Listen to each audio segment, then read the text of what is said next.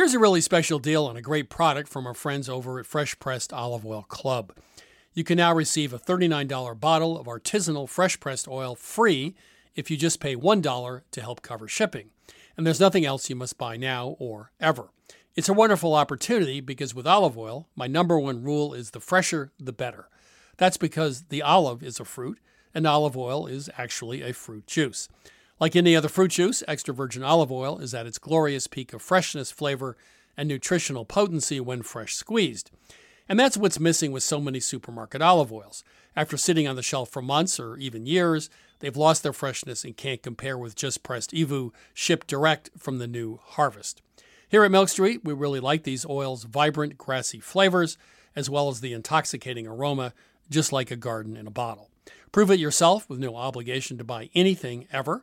For your free $39 bottle direct from an award-winning artisanal farm, go to getfresh177.com. That's getfresh177.com. One last time, getfresh177.com. Ever catch yourself eating the same flavorless dinner 3 days in a row? Dreaming of something better? Well, HelloFresh is your guilt-free dream come true, baby. It's me, Keke Palmer. Let's wake up those taste buds with hot, juicy pecan-crusted chicken or garlic butter shrimp scampi. Hello Fresh. Stop dreaming of all the delicious possibilities and dig in at HelloFresh.com. Let's get this dinner party started.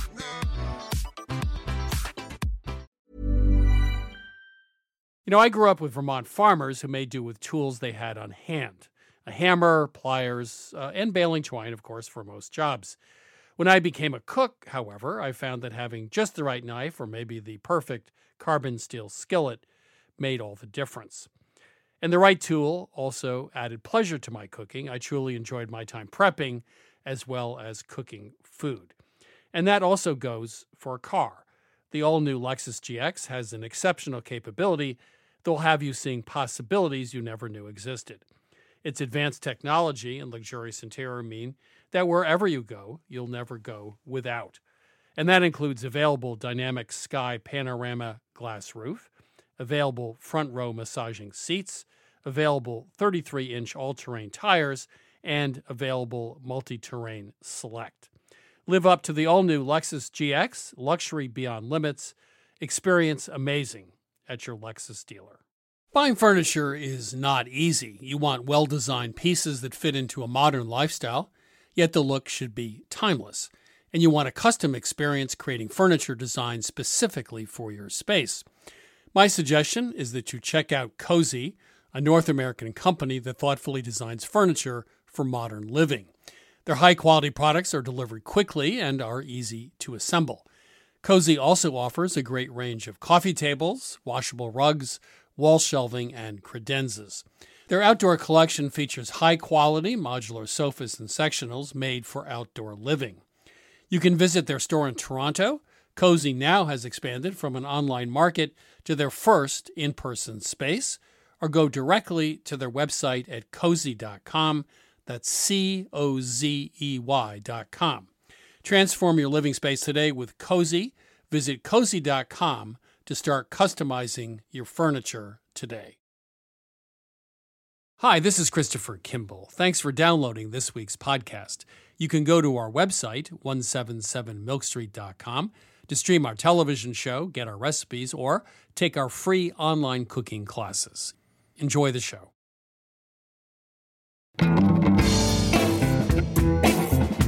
This is Milk Street Radio from PRX. I'm your host, Christopher Kimball. Today we investigate the world of Japan's luxury fruits with journalist Bianca Bosca. She reveals that a mango can cost $2,000. Calling them expensive fruit, I think, doesn't even begin to cut it. I mean, these bear all but no relation to the fruit that we encounter at the grocery store. They are perfect specimens. They're almost like Barbie dolls compared to humans. They're just flawless in every way. Also coming up, we reimagine the Spanish tortilla, and we reveal the best way to mellow raw onions. But first, it's my interview with Nuno Mendes, head chef at London's Chiltern Firehouse. Mendes' latest book, My Lisbon, is a love letter to his hometown. Nuno, how are you? Yeah, very good. Thank you. Thank you for inviting me to the show. Yeah. Pleasure. My pleasure. Let's get to Lisbon. You say it's the oldest city in Europe. Yeah, I mean it's been around for it's one of the oldest cities, and it's a city full of history. A trading city. I mean, a lot of the trading started in Lisbon. From a lot of the sailors, a lot of the ships left from Lisbon. They returned back to Lisbon. So the goods they would come in and stay in Lisbon. The people. So it's a very interesting city. I mean, there's a lot of history. It's quite diverse, quite eclectic. It's bustling. It's crammed like on top of each other. It's got all these really amazing neighborhoods. Each neighborhood is, they have their own street parties. They have their own identity. They almost compete against each other in terms of, especially during the festas. Who's got the best dancers? Who's got the best festas motifs? So it's a pretty bustling, exciting, fun city. I mean, it goes on all night. There's people start their day with food and they finish their day with food, and it just keeps going. And it's an intense and fun city to live in. So I need to get there soon. I think you should, yeah. Baking, you're famous for sweets. I guess a long time ago, medieval times, sugar was very expensive. A lot of the sweets were baked in monasteries and convents, but you talked about the custard tart, which is a classic Portuguese dessert. Could you just describe what that is, the custard tart? The custard tart is basically a laminated dough, a puff pastry, basically a homemade puff pastry that you roll and cut into little pinwheels, and then you stretch over these little molds, and you fill them up with it's almost like a bechamel, it's a bechamel with lots of egg yolks into it, with the nice fragrance, aromatics in there, and then you bake it very hard, very quickly. So what you get this really nice crispy burnt crust on the outside, but a really kind of gooey, sort of creamy center. And those would be available at a cafe? Is that where you'd find them? Yeah, I mean, literally, like, you wake up in the morning, people don't really have a strong breakfast. They'll have maybe some toast and there's not really a tradition of tea in the morning, so they'll maybe have a toast and simple coffee or maybe a glass of milk or something like that. And then they walk to the cafe, and like around 9 o'clock, they'll go for a coffee. And then when you get to the cafes, I mean, the array of cakes. So you have the custard-filled donuts, you have the custard tarts, you have the jesuitas. I mean, a pasteleria that prides itself will have 20 or 30 varieties of different pastries. Bread, I know in Spain and lots of other places, all over Europe, of course, old bread is used in lots of ways, like in a soup. Spain has that famous sort of garlic smoked paprika soup. You also talk about bread-thickened soups. Yeah. But you have some interesting combinations, cilantro and cinnamon, other things. Just talk about bread as an ingredient and how you use it. Well, I think, the way we use bread, I mean, we try to be resourceful with it. And obviously, because of the fascination that we have for bread, I mean, we like to use it at different stages. Like to use it obviously when it's fresh, but then we like it when it's dry, and like we soak it, we make migas with it, soak it in milk and then fry it very hard with pork fat. You want to just explain what migas are for people? So migas, it's old bread that has been typically soaked in milk for a couple of hours. Then you squeeze all the milk out and you fry it very hard with garlic, pork fat, aromatics, and then you can add an array of different things. I mean, that's the traditional. Typically, you serve it with offcuts of pork, and so quite a heart clogging dish. Yeah, I also noticed you had some really interesting, really simple soups. I'm going to make actually the tomato soup in your book this week, but. Yeah, I mean, the tomato soup is really, I mean, again, I grew up eating this tomato soup from my grandmother's place, and literally, peak of summer or when the tomatoes are really amazing, and they're just cooked very simply, but they're pulpy, so they're quite chunky, and there's usually a little bit of pork in there, there's usually a little bit of garlic, there's usually mint, which is very interesting. I remember my grandmother used to get a piece of old country bread from the Alentejo. We used to rub it with a little bit of garlic and then put some mint leaves from the garden that you pick up on top, and then you pour the soup over this, and then drizzle some olive oil, and it's phenomenal. It's super simple, but it's phenomenal. So I'm jumping out of my skin to go to Lisbon now. So, okay, so you're now in charge of, for 5 minutes, you're in charge of the Chamber of Commerce of Lisbon, okay? I've just appointed you as president of the Chamber of Commerce. Just give us a 60-second sales pitch for Lisbon. I think it's all new in a sense, it's got such a unique feel about it that you can't really, it's not compared to anything in Europe or any other city that I've ever seen. I mean, the food is amazing. It's a beautiful city to walk through and to discover. I mean, it's got amazing history. It's got amazing monuments. It's got amazing artistic expression, museums, contemporary art. I mean, it's hot. It's sunny. You can basically everywhere in Lisbon you can sit outside, and it's still new and fresh. You still feel like it's not always on Instagram. It's not all over the magazine. It's getting a little bit more commercial now, but it still feels fresh. You just got the job. I'm just happy to announce you've just the job as head of the Chamber of Commerce. I need to go there soon. Nuno, it's been a great pleasure. Thank you for joining us in Milk Street. Thank you. Thank you very much.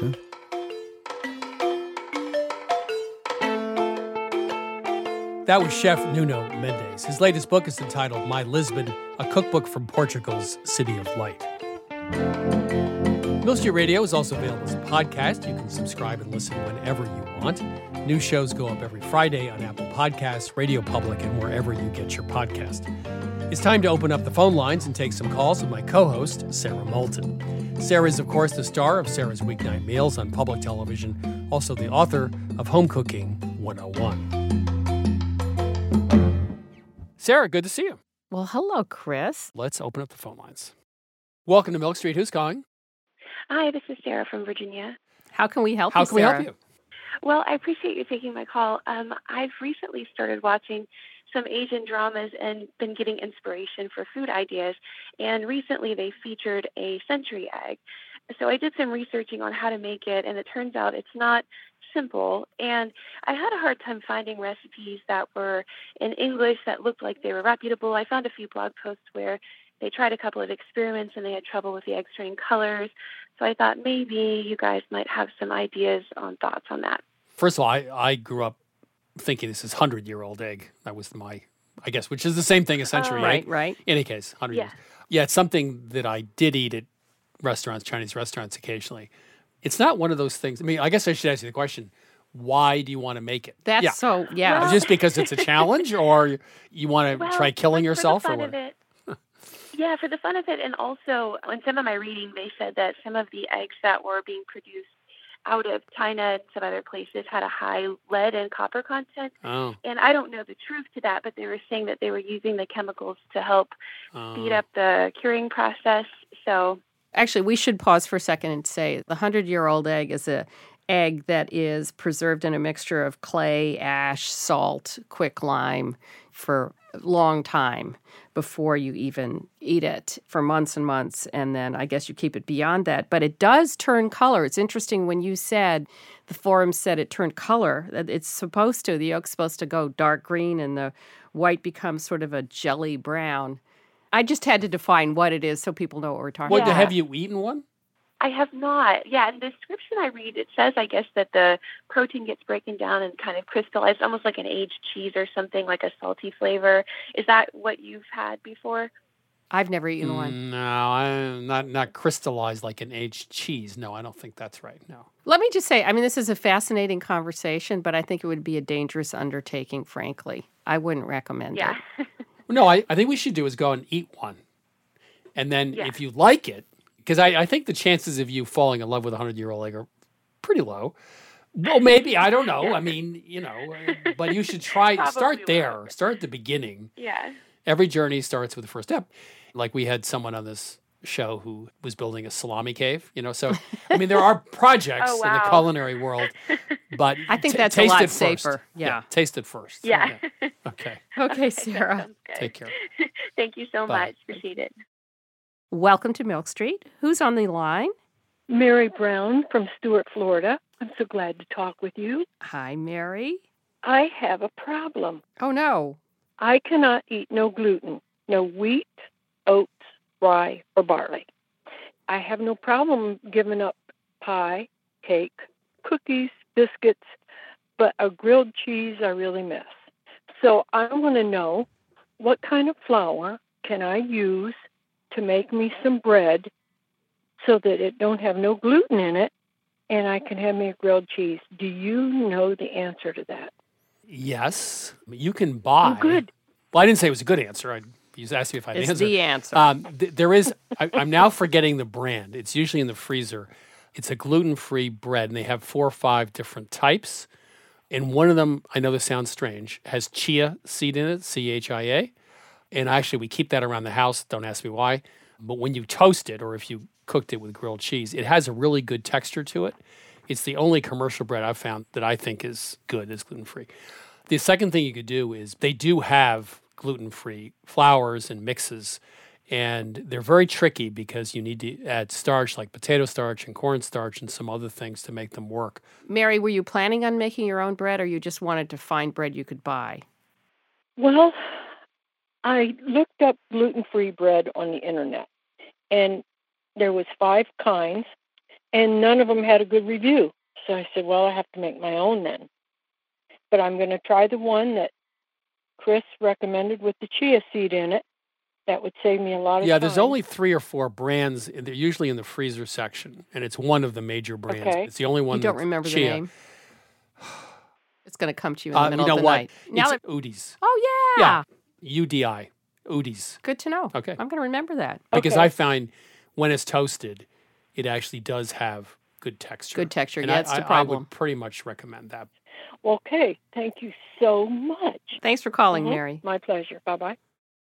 You're listening to Milk Street Radio. If you have a question about using olive oil in your cake or salted butter in your pie crust, give us a call. That's 855-426-9843. One more time, 855-426-9843, or email us at questions@milkstreetradio.com. Welcome to Milk Street. Who's calling? Hi, this is Gail. How are you? Good. Where are you calling from? Cleveland, Ohio area, Oh, yeah. specifically Bronxville. Oh, nice. How can we help you today? Yes, on a recent trip to Frankfurt, we were in a food court getting some breakfast. On a whim, I picked up this thing that looked like a piece of a rectangular slice of a torte, slightly under an inch high, and it was full of hazelnuts, and the sides of it were all covered in a dark, hard chocolate. And it was absolutely delightful.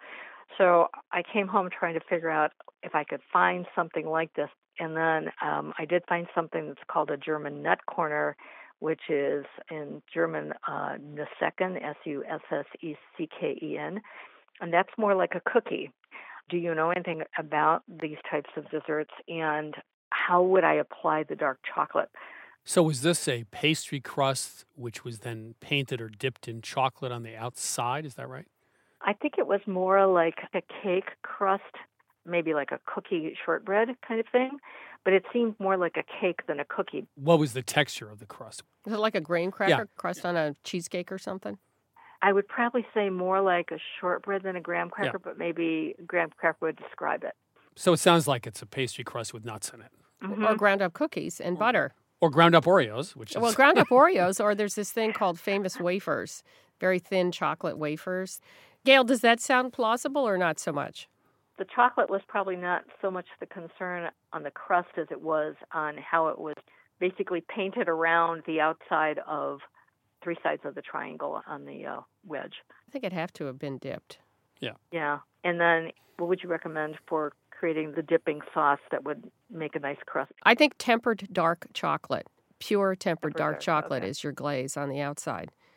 But you'd have to temper it to get that nice shine. And as for the inside, was it like pecan pie? It was a little more grainy. This was more coarse, and it probably was a combination of having some small, finely ground hazelnuts in the actual dough and then having the hazelnut coarser on the top.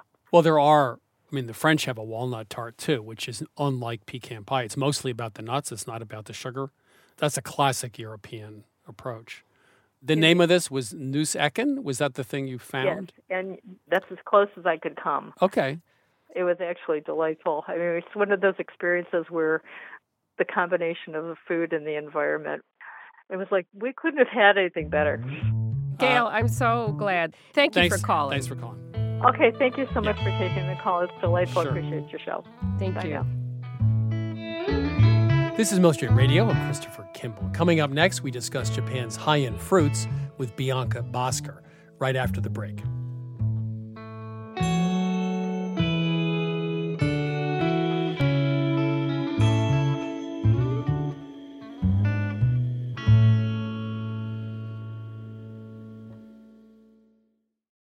I'm Christopher Kimball, and now here's a word from our friends at Allagash Brewing Company, who love food as much as we do here at Milk Street. Hi, this is Jason Perkins. I'm the brewmaster at Allagash, and I've been making Allagash White in Portland, Maine since 1999. So a white beer is a very old style of beer. Traditionally, it was brewed with spices of some type, typically coriander and orange peel. And I think one of the things that makes Allagash White distinctive and different is the rare combination of complexity and drinkability. And it's sometimes remarkable to stop and realize that I never get tired of it. You know, I'll open a can or I'll pour a glass and the first sip and I'm like, man, this beer is good. There are a lot of different ways that folks can enjoy an Allagash White, and here are some of the examples of what folks here at the brewery like to do. My favorite thing to pair with an Allagash White is simple, beautiful seared scallops over a bed of fresh greens with blood orange and shaved fennel. My favorite would probably have to be like an Italian or a hoagie, capicola, pickled vegetables, crusty bread. It's got that nice lemony, zesty character that just gets you ready for the next bite. The ultimate pairing for me is this dish called bosam, which is this like big pork shoulder with like salt and brown sugar. We also call it candy pork in my house, and a little like scallion ginger sauce. It's like lettuce, rice, pork, sip of white, lettuce, rice, pork, sip of white, and it's just perfection. My other top choice was like a hot dog. Like just have a hot dog and have an Allagash White. You don't need to dress it up. There's something about mussels with beer, especially the white, that is just so good.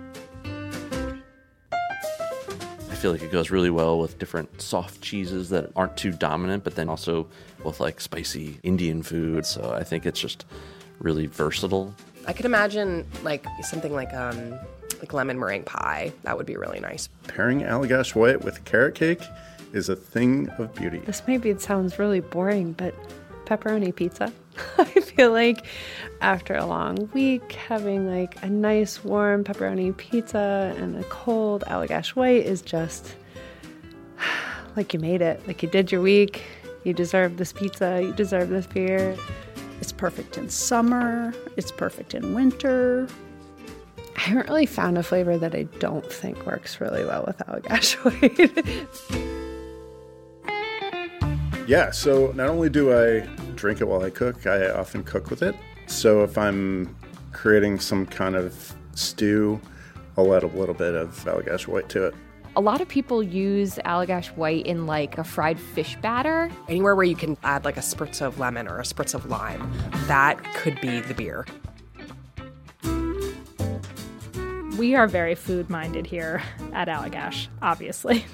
And I think because of that, Allagash White is kind of subtle in a way that not all beers are, and I think that makes it very food-friendly. I think it tends to unlock qualities in the food that you otherwise wouldn't necessarily notice. Like it's not too hoppy or it's not too sweet, so it sits right in the middle and sort of brings the flavors of the dish to life. If you ask anyone here at Allagash, we're pretty much all stands for this beer. We love it so much because every time you have it, you pick up something new. Every time you come back to it, you're reminded like, oh wow, yeah, that's really good. This is Jason Perkins again. Just want to say thanks to everyone at Allagash for sharing. You can try Allagash White at home, too. Head to Allagash.com/locator to find Allagash White near you. For 21 plus only, please drink responsibly. Allagash Brewing Company, Portland, Maine. This is Most Straight Radio. I'm Christopher Kimball. Journalist Bianca Bosker first encountered Japan's luxury fruit business at an upscale restaurant in Tokyo. At the end of a multi-course meal, the chef presented dessert, which was just a single strawberry sitting very alone on a plate. But from that moment, Bosker was sold on the notion of superfruits that cost a small fortune. Bianca, how are you? I'm doing very well. How are you? Thanks so much for having me. I'm good. We're talking about expensive fruits. A year ago, I was in Tokyo. I was in the Takashimaya at the basement where they have a big food court. And I saw this melon with this beautiful packaging. And it was 22,000 yen. It was almost, $190, something like that. And I almost fell over. And so you've had a similar experience. So what's going on? So calling them expensive fruit, I think, doesn't even begin to cut it. I mean, these bear all but no relation to the fruit that we encounter at the grocery store. They are perfect specimens. They're almost like Barbie dolls compared to humans. They're just flawless in every way. I had my sort of first experience with this actually with a single strawberry that I was served. And it was like I tasted it in color for the first time. I mean, it just blew my mind. It bore no resemblance to any strawberry I'd ever had. And I had a similar experience to you where I was in the basement of these beautiful Tokyo department stores where a couple floors down from these Dior dresses and handbags, you would find strawberries on a pedestal. And they would sell for maybe $5 a berry. You can find the best for about $500 a berry.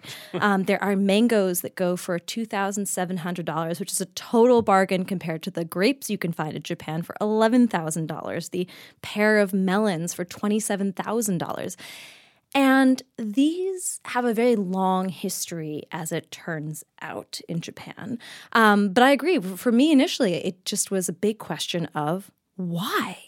Well, I asked the question, and the person I was there to see said you give these as gifts.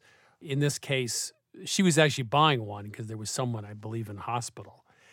And I said, well, if they're in the hospital, can they eat the fruit?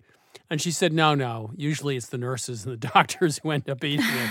So they don't even get to eat it. So I guess the concept is this is showing respect. It's a cultural way of honoring somebody. Is that right?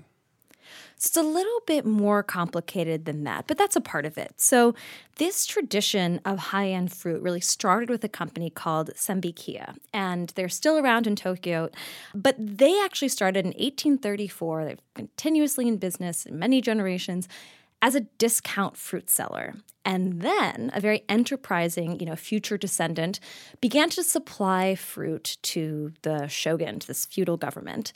And from there, they kind of moved into this high-end fruit business.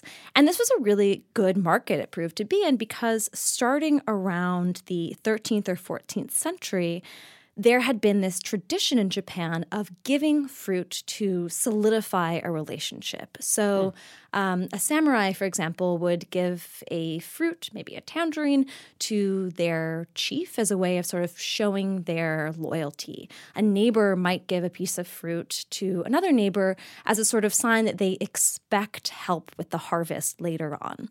And so you can kind of think of these fruits as almost like engagement rings.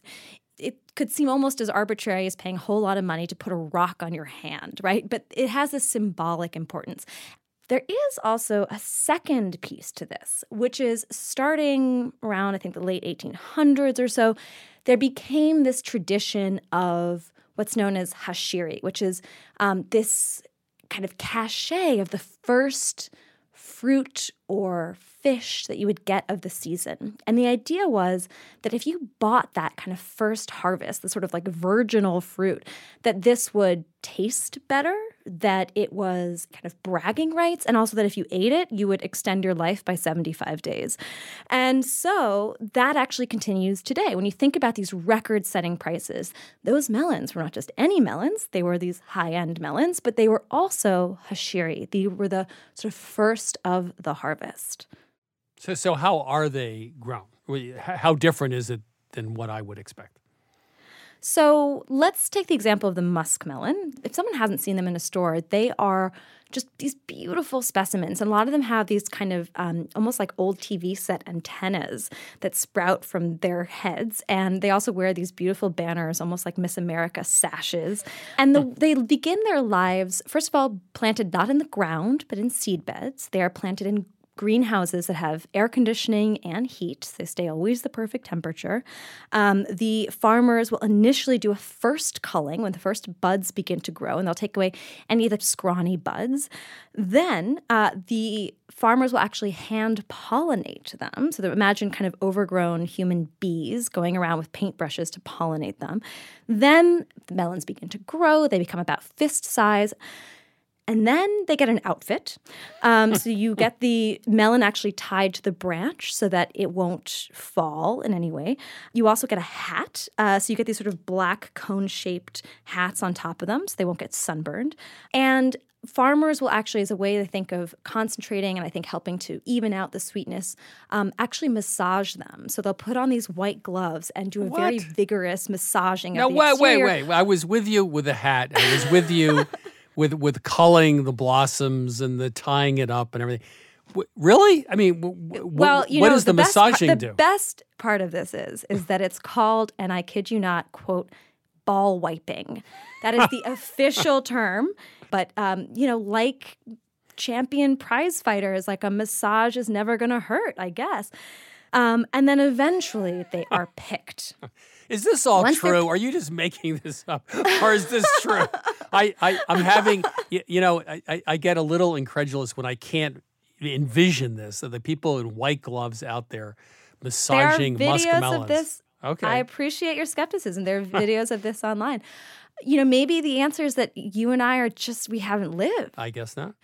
But there's an additional culling that happens once they're actually picked. So the melons are graded on a number of different criteria, including their shape. Again, hopefully they are perfectly spherical. Their sweetness, which should be very high. Then they go to the market, and they will pick what they consider the best of the fruit and really only sell that. Now, is this I can't imagine too many other cultures doing this.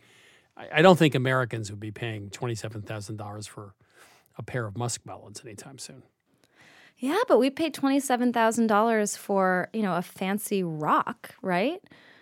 I'm talking about engagement rings. But you don't eat the rock. I mean, there is a difference. The rock, hopefully, is still there 10 or 20 years later, and the muskmelon is history. It's that notion of something that's highly prized that disappears and goes away. It's the fleeting notion of this fruit, which I actually find appealing in some way. I was about to say, I think that on the one hand, there's something so beautiful about the willingness to kind of hurt yourself, right? I mean, these are expensive price tags, to hurt yourself to provide something that is so temporal, right? It's this fleeting pleasure. In fact, I actually think, we do that, of course, with wine as well, right? We'll spend thousands of dollars on a bottle of wine, and that pleasure is fleeting. You destroy it by enjoying it. There is also, when I was at Takashimaya, there was they had pints of strawberries for $25 or $30, and they actually gave out samples. Wow. And they said that these strawberries were hybrids, new hybrids.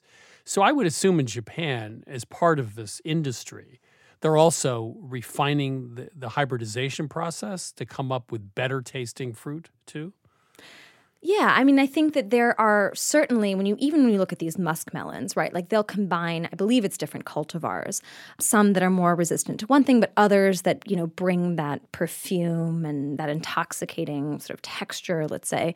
But going back to the sort of significance of this, I mean, I remember, so at the end of my interview and this research, I remember, puzzling over it until I actually came back to New York and went to the supermarket and confronted the grotesque figures that are the melons that we eat.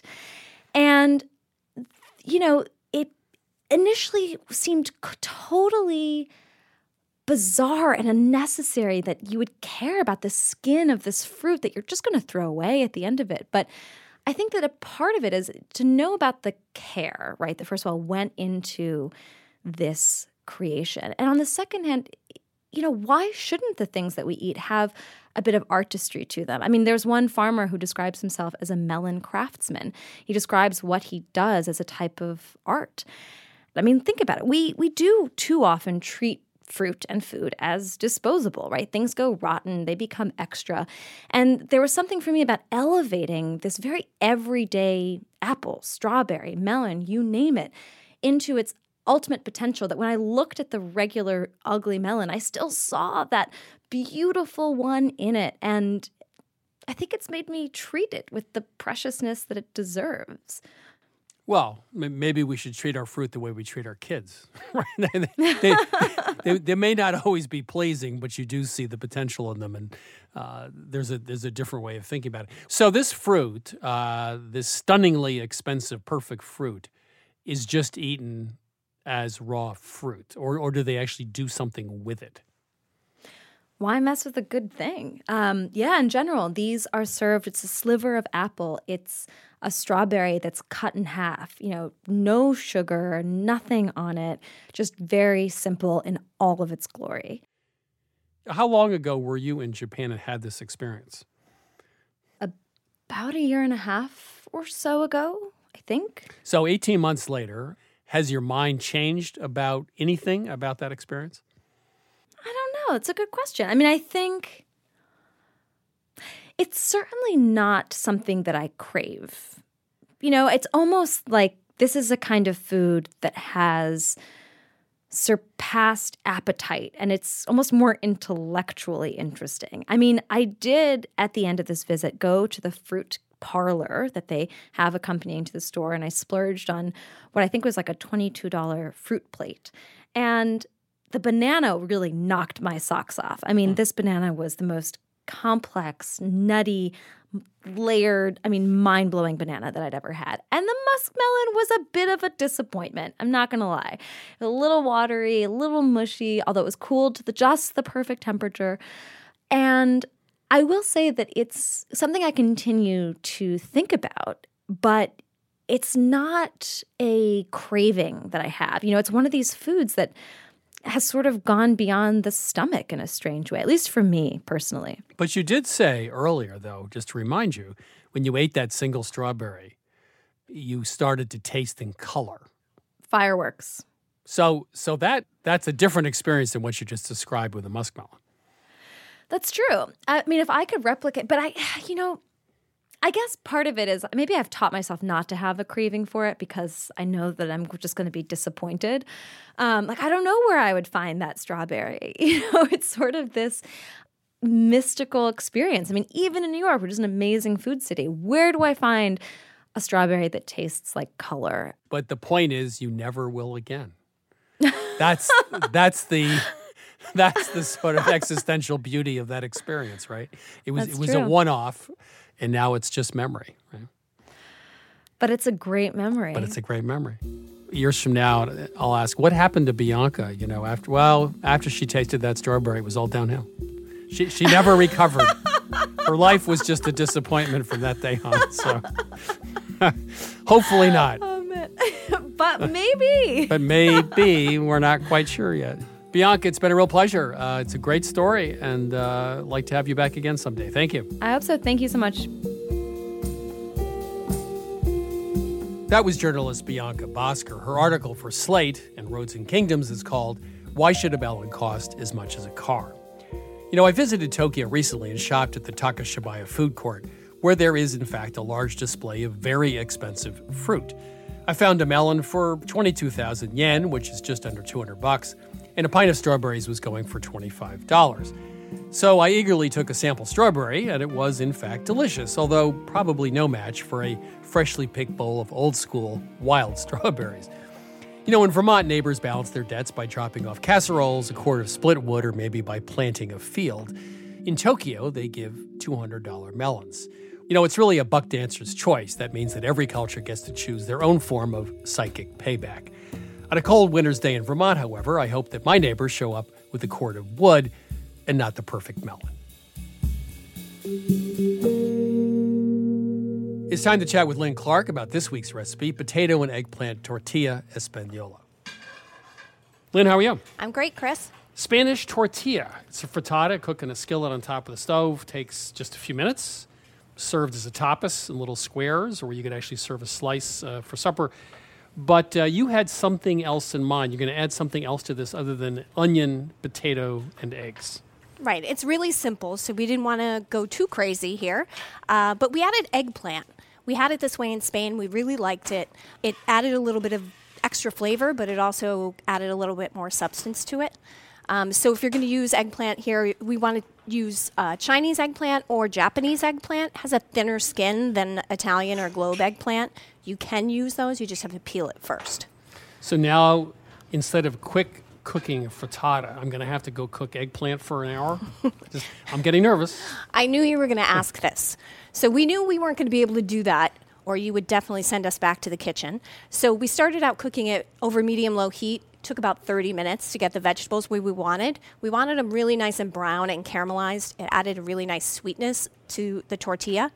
To speed it up, we put it over medium-high heat, but we cover it. And what that does, it allows the vegetables to cook through, but it allows them to get brown without burning. If you don't cover it, there's too much evaporation and it will burn. And the big question is, how long does that take? That takes only 10 minutes. Okay, well, that's Doable. fair. Okay, that's under my 15-minute time rule. So the vegetables are in the pan, the potatoes and the eggplant. Then the eggs go in? That's right. So we have eggs, parsley, salt, and pepper that just gets poured over the top. Normally, a tortilla española, you would have to flip it out of the pan and put it back in, which is a little tricky if you're not used to doing that. Ours, we cook on the stovetop, let it set on the bottom, then transfer it to the oven, and that's where it finishes cooking, so you don't have to turn it out and turn it back in there. It just all stays right in the skillet. The oven, the cheater's paradise. Exactly. It always cook the top and the bottom Hey, at the same it works. time. It works. So instead of a regular Spanish tortilla, which eggs, onions, and potato, we added eggplant to make it a little heartier, but not more time-consuming. Thank you, Lynn. You're welcome, Chris. You can get this recipe for potato and eggplant tortilla española at 177milkstreet.com.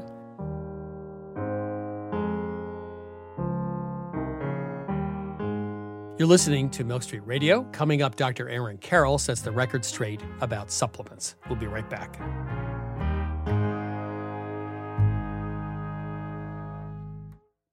You know, I grew up with Vermont farmers who made do with tools they had on hand.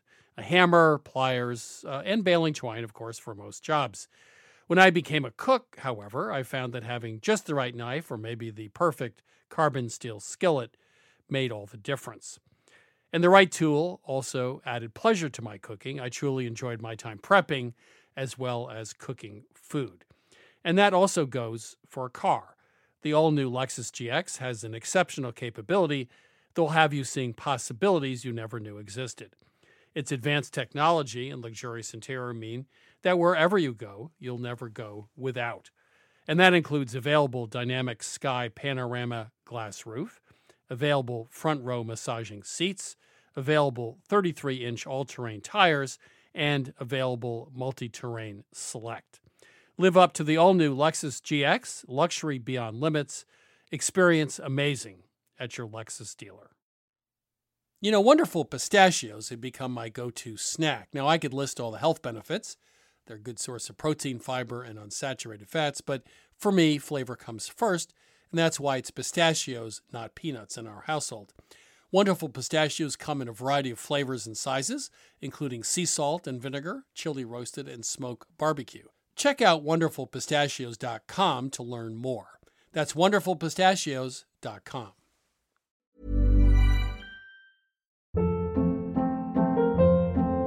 Hold up. What was that? Boring. No flavor. That was as bad as those leftovers you ate all week. Keke Palmer here, and it's time to say hello to something fresh and guilt-free. Hello Fresh. Jazz up dinner with pecan-crusted chicken or garlic butter shrimp scampi. Now that's music to my mouth. Hello Fresh. Let's get this dinner party started. Discover all the delicious possibilities at HelloFresh.com. Hi, I'm Daniel, founder of Pretty Litter. Did you know cats tend to hide symptoms of sickness and pain? I learned this the hard way after losing my cat, Gingy. So I created Pretty Litter, a health monitoring litter that helps detect early signs of illness by changing colors, saving you money and potentially your cat's life. Pretty Litter is veterinarian developed, and it's the easiest way to keep tabs on your fur baby's health right at home. Go to prettylitter.com and use code ACAST for 20% off your first order and a free cat toy. Terms and conditions apply. See site for details. Even when we're on a budget, we still deserve nice things. Quince is a place to scoop up stunning high-end goods for 50 to 80% less than similar brands. They have buttery soft cashmere sweaters starting at $50, luxurious Italian leather bags, and so much more. Plus, Quince only works with factories that use safe, ethical, and responsible manufacturing. Get the high-end goods you'll love without the high price tag with Quince. Go to quince.com/style for free shipping and 365-day returns.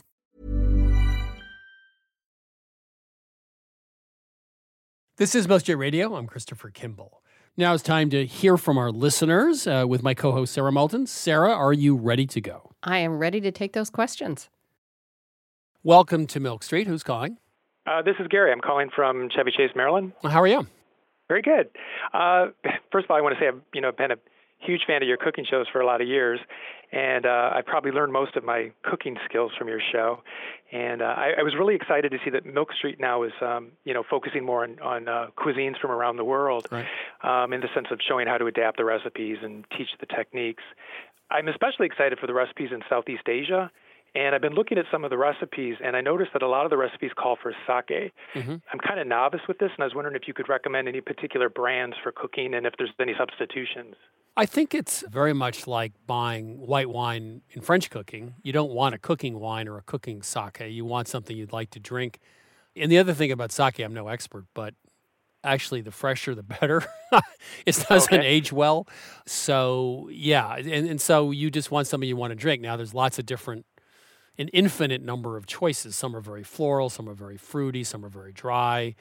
And, some of them are very expensive, some of them are not. I'd find something you enjoy drinking and just use that as you would for like a white wine for French cooking. Don't keep too much of it around a long time because it won't age well in the bottle. Okay, that's great. And there's no substitutions at all that you would recommend? Well, like you couldn't swap out, say, dry wine? Yes, you could. Well, I was going to say I might do the old Julia thing. Vermouth. Oh, here we go. Dry white vermouth. Yeah. I was wondering about vermouth as well. Because you can keep it in the fridge. Yeah. It's a fortified wine. It certainly does not taste like sake, but I think it would That's a work good fine. Point. There's also mirin and, Shaoxing, the Chinese rice wine. Well, the Shaoxing is very much like sherry. It's very dark. It's very different. It's not light. Yeah. No. It sounds like you can get sake, so you might as well. But, Julia even used vermouth as a substitute for white wine when she didn't have it. By the way, you keep vermouth in the fridge. And I think once you open sake, you keep that in the fridge, too. And you can use it, by the way, if you're steaming. A lot of recipes, we steam fish in a skillet. When you put some lemon slices or parsley stems underneath it, you might use half a cup of white wine or a cup in a skillet. So if you wanted to use it up, that's a great way to, steam salmon in 10 or 11 minutes, something like that. Yeah, that would be nice. Well, thank you. Yeah. Okay. Thanks for calling. Thank you. Yeah. Okay. You're listening to Milk Street Radio. If you have a question, give us a ring, 855-426-9843. That's 855-426-9843, or email us at questions@milkstreetradio.com. Welcome to Milk Street. Who's calling? Hi, this is Mitch Gibbs from Phoenix. Hi, Mitch. How are you? Hi, Mitch. I'm doing great. I am thrilled to talk to you guys and thankful for everything you do for home cooks. And I'm hoping to enlist you or convert you to my cause, which is to do away with leaving tails on shrimp in dishes where it makes no sense. Meaning you're not a fan. Why do it? I am not a fan. If it serves a purpose as a handle, like a shrimp cocktail or a fried shrimp appetizer, it's great.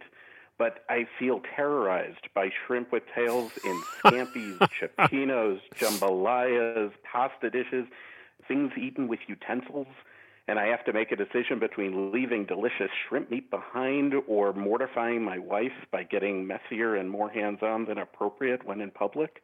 I get terrorized by a lot of things, but I'm not sure this would make the top 10 list. But you know what? Yeah, I agree with you. Unless it's shrimp cocktail where the tail comes in handy, like a drumstick. I think the reason probably it's left on is maybe partially for appearance, but also because that last joint, that last part of the shrimp, is so hard to get off without pulling off all the meat. It's just frustrating.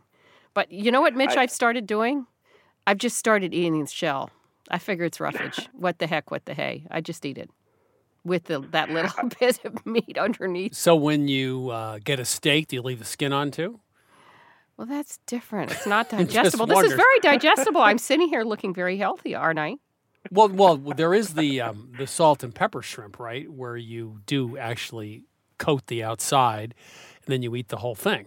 But it has to be a fairly thin shell. Well, this is true. Yeah. Yeah. My wife gives me looks if I eat the tails as well, so maybe that's the issue. But I've heard the appearance argument, but it feels like it's just not diner-centered. No. And I feel like removing the tails so that the person eating it has a better experience. Well, I think we're all in agreement here. This is one of the few times someone's called, and Sarah and I have said... Thank you for bringing it. Kumbaya. Well, do it your way. Yeah, I'm with you. Mitch, you're right. Mitch, you can take that off your terrorism list. Tell your wife that we agree with you. Yeah. Wonderful. Okay. Go for it. All right. Thank you both. Thanks for calling. This is Milk Street Radio. I'm Christopher Kimball. It's time for this week's Milk Street Basic. You know, if you love onions on burgers, salads, and tacos like I do, and you don't love their acrid bite, here's a quick tip. Salt them generously with kosher salt, and then massage them with your fingers for just a minute. Wait 10 minutes, and then serve. The salt softens the onion's fibrous texture and mellows the sharpness of their flavor. For more tips and ideas, please visit us at 177milkstreet.com. Next up is Dr. Aaron Carroll, who always tells the truth about diet and health. Dr. Carroll, how are you? I'm good. How are you? You sound like you're in a good mood. That means you may have some good news for me. Well, I'm always have good news for you, but in this case, I'm actually going to be a little more pessimistic. I want to talk about supplements and how we really take too much of them, and that includes vitamins and nutritional products. Yeah, I have questions about that. My doctor gets on these kicks. His vitamin D is his new kick. Yeah. And I always wonder, like, if I take vitamin D, does it make any difference? So there are, of course, people who are vitamin D deficient, and it may be that in people who are truly, and I mean truly deficient, supplementing is a good idea. The problem is, as with so many things in medicine, we take something which is good at the very extreme, and then we start to spread it and extrapolate it over everyone till we think that vitamin D is good for everything. And that, you know, the more that you take, the better effect that you'll see. And especially with vitamin D, there's been a real pushback recently that the evidence just isn't that strong. In fact, there have been a couple articles, I'd say, in the last year or two, which talk about even some of the ethical considerations of the people that have done a lot of the vitamin D research and whether they're actually making money off of trying to push vitamin D products. I actually saw that piece. I forwarded it to my doctor, and he said, just keep taking it. That's what he said. So I said, well, that was thoughtful. So what's the real deal here?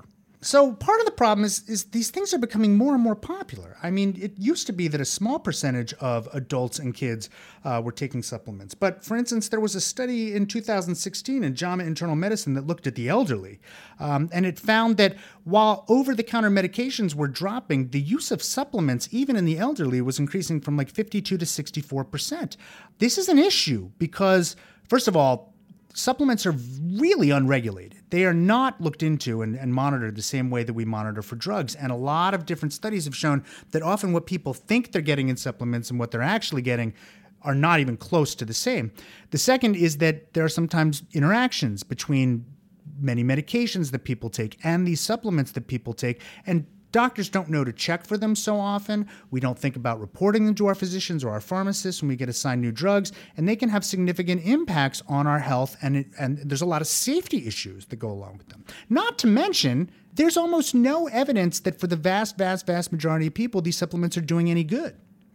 So is that because supplements are not actually absorbed effectively into the body, or is it because the pill form of a supplement just is very different than perhaps the natural form? That's probably a little column A and a little column B. I mean, you know, there's no question that if you don't get any citrus for months, you'll get scurvy, which is why it was so important for people crossing the Atlantic when it took a significant amount of time to make sure that they brought lemons or limes with them. But people don't suffer from scurvy today for the most part in the developed world, and we don't have to worry about that. And yet still, I run into people all the time who are worried about supplementing themselves with vitamin C. Supplements are sort of the same way you might view gasoline in a car. A car that has no gasoline in it won't run. But once the tank is full, putting more gasoline in it does no good. You're just spilling it over. And that's what happens with vitamins and minerals and other things that we might take. Once your body has enough, and enough is not that hard to get to, then you're just spilling it. It's in your urine, it's in your stool. You're just not absorbing it. It doesn't do any good. Your body doesn't store up extra amounts of most vitamins and minerals, and they don't make your car or your body run any better once you're full. So how did this get started? I remember when I was younger, vitamin C was all the rage, then vitamin E, et cetera. There was a good reason for the supplement industry to start up? Was it filling a need? Well, there was a time, back if you look into sort of nutritional recommendations and guidelines back in the turn of the 20th century, most of them were focused on people being malnourished and not getting enough. That might have been the case then. These days, I think we're much more worried in the United States, certainly, about people being overnourished and getting too much. But we are still somehow fixated on this idea that if we are deficient, then getting more must be better.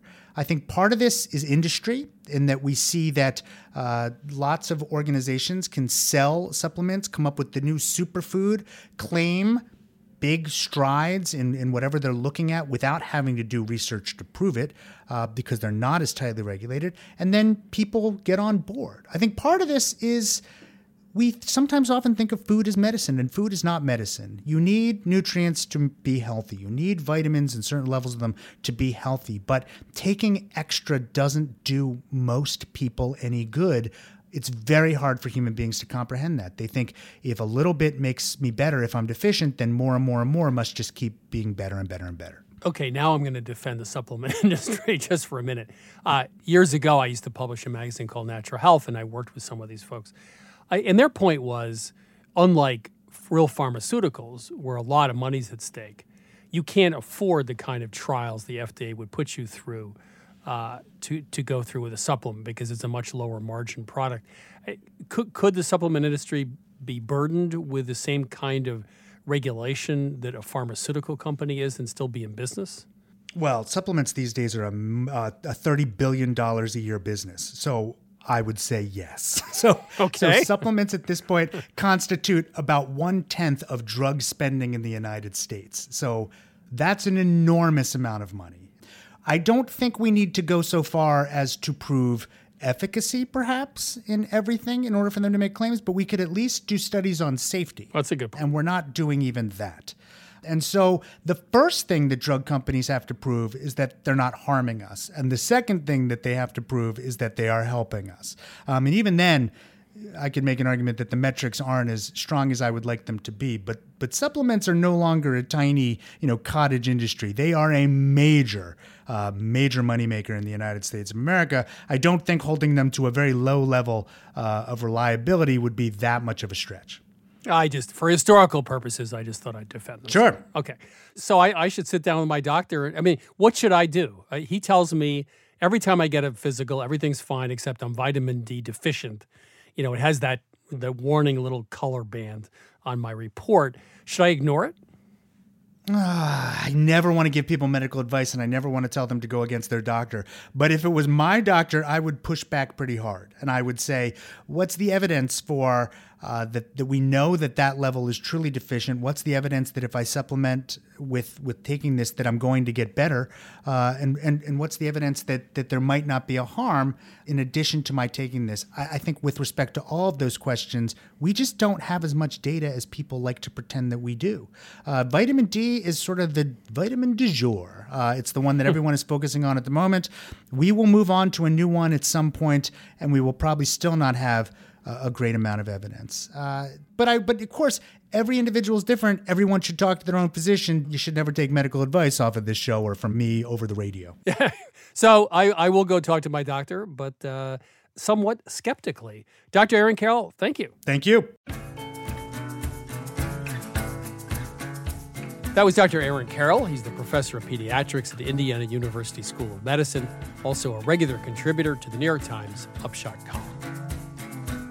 Earlier in the show, I spoke to Nuno Mendes, a London chef who grew up in Lisbon. In 1964, I attended the New York World's Fair. The Pepsi Pavilion offered up the famous song, "It's a Small World After All," and that's been a cultural theme for the last 50 years. Today, however, I'd like to comment that the world is actually a lot bigger than we think. Europe may be old, but it's still full of foods, villages, local dialects, and cultures that we've probably never heard of. Who among us knows much about Lisbon or Marseille or even Sardinia? So maybe we should just change the lyrics. Quote, "It's a really, really big world, after all." That's it for this week's show. If you tuned in too late, you can always download Milk Street Radio on Apple Podcasts, Spotify, or wherever you get your podcasts. Please remember to subscribe to the show. That way you'll get every episode downloaded to your phone each week. To learn more about Milk Street, please go to 177milkstreet.com. There you can find each week's recipe, watch the new season of our TV show, subscribe to our magazine, or order our new cookbook, Milk Street Tuesday Nights. You can also find us on Facebook at Christopher Kimball's Milk Street, on Instagram and Twitter at 177 Milk Street. We'll be back next week with more food stories, and thanks for listening.